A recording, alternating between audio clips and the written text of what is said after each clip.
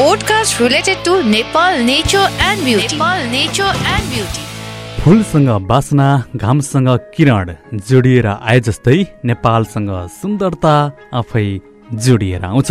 Nepal nature and beauty पोडकास्टमा मैले नेपालको विभिन्न स्थान विशेषको कुराकानी गर्नेछु।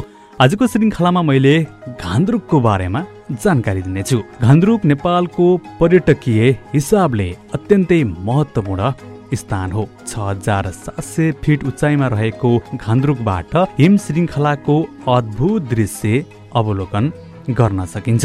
साथै घान्द्रुकको ग्रामीण बस्ती र फरक संस्कृतिले आन्तरिक एवं विदेशी पर्यटकलाई लोभ्याउने गर्छ। घान्द्रुक पुग्न पैदल यात्रा गर्दा बाटामा देखिने राताम्य गुराँसहरूले हर कसैको मन प्रफुल्लित हुनेछ। घान्द्रुकको अतिथि सत्कार पनि विशेष रहेको पाइन्छ। घान्द्रुकको सबै होटलहरूको सेवा सुविधा र दर एउटै किसिमको रहेको छ, जसले गर्दा पर्यटकले आफूले चाहेको होटलमा सेवा सुविधा लिन सक्नेछन्।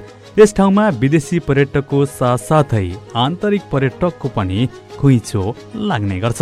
कोलाहल, प्रदूषण र व्यस्त जीवनबाट टाढा रहेर शान्त र मनोरम वातावरणमा यात्रा गर्न चाहनेहरूको लागि घान्द्रुक एक उत्कृष्ट गन्तव्य हो।